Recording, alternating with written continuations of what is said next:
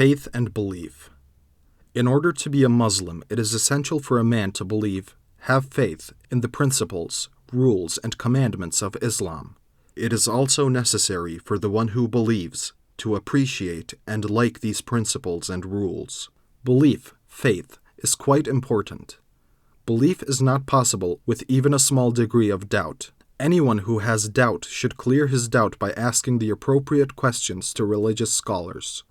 Otherwise, he will lose the blessings of being a believer. A non-believer is the most unfortunate person in the world. He is doomed to be burned endlessly in the torment of hell. Real belief does not consist of believing in some of the commandments and rules while not believing in others.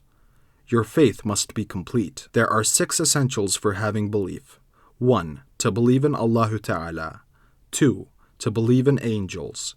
3. To believe in the holy books. 4. To believe in the prophets, alayhimus salam. 5. To believe in the next world, resurrection after death. 6.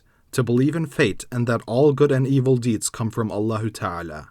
Anyone who does not believe in even one of them will be a non-believer. If he dies in this state, may Allah Ta'ala protect us all. His place will be hell eternally.